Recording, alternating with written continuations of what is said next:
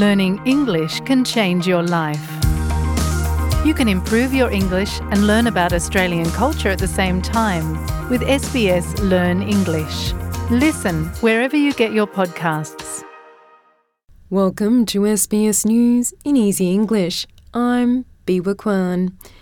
The Australian government is being urged by Australian aid groups to use its influence to seek an urgent ceasefire between Hamas and Israel. More than 30 Australian aid groups have signed an open letter to Prime Minister Anthony Albanese with the call. Since the October 7th attack by Hamas on Israel, some 1,400 Israelis and about 3,500 Palestinians have been killed, and the numbers continue to rise. The Executive Director of ActionAid Australia, Michelle Hidgelin, says action needs to be taken now to stop more loss of life. ActionAid has staff on the ground in Gaza as well as local partners.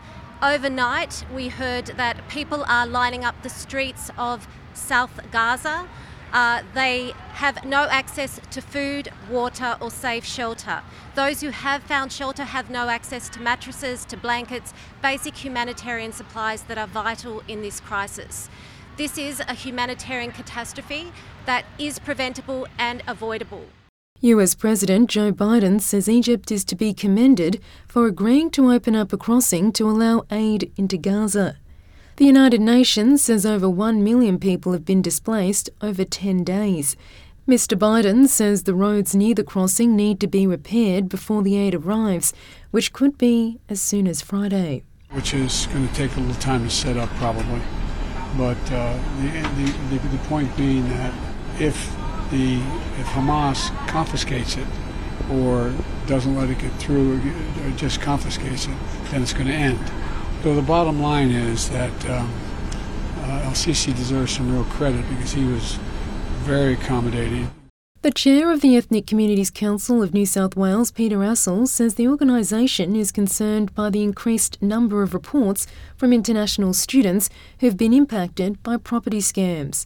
He says international students may not know their rights and are therefore more vulnerable to dishonest and unscrupulous rental providers.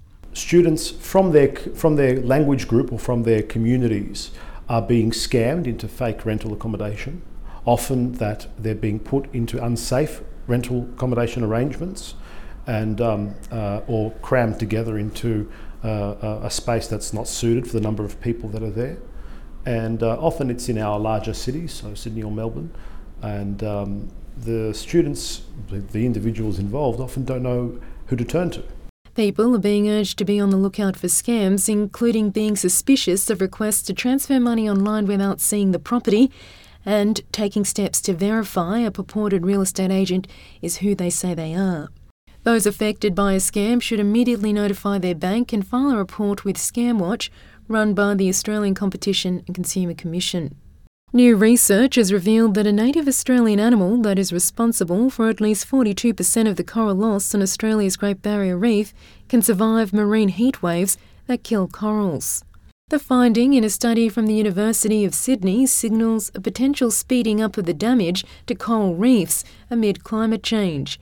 Matthew Clements from the University of Sydney says the study found younger crown-of-thorns starfish can tolerate almost 3 times the intensity of the heat that causes coral bleaching. Generally for marine invertebrates, the juvenile stage is usually less tolerant of changes in temperature. It's called a thermal window. They have a lower thermal window compared to the adults.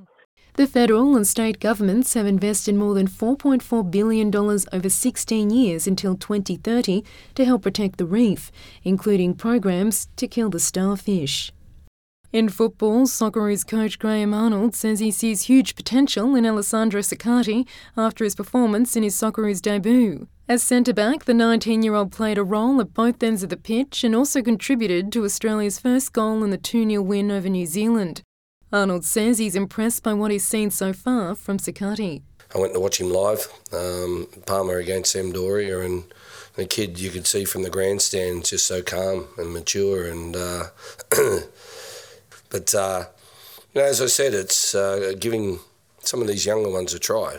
and a chance, because that's the only way they can go up. And we've already lost 3 players with retirement, and Vukovic, Moy and Rogic. I do expect more to come. I've got to plan well in advance that we've got that covered. I'm Biwa Kwan. This is SBS News in Easy English.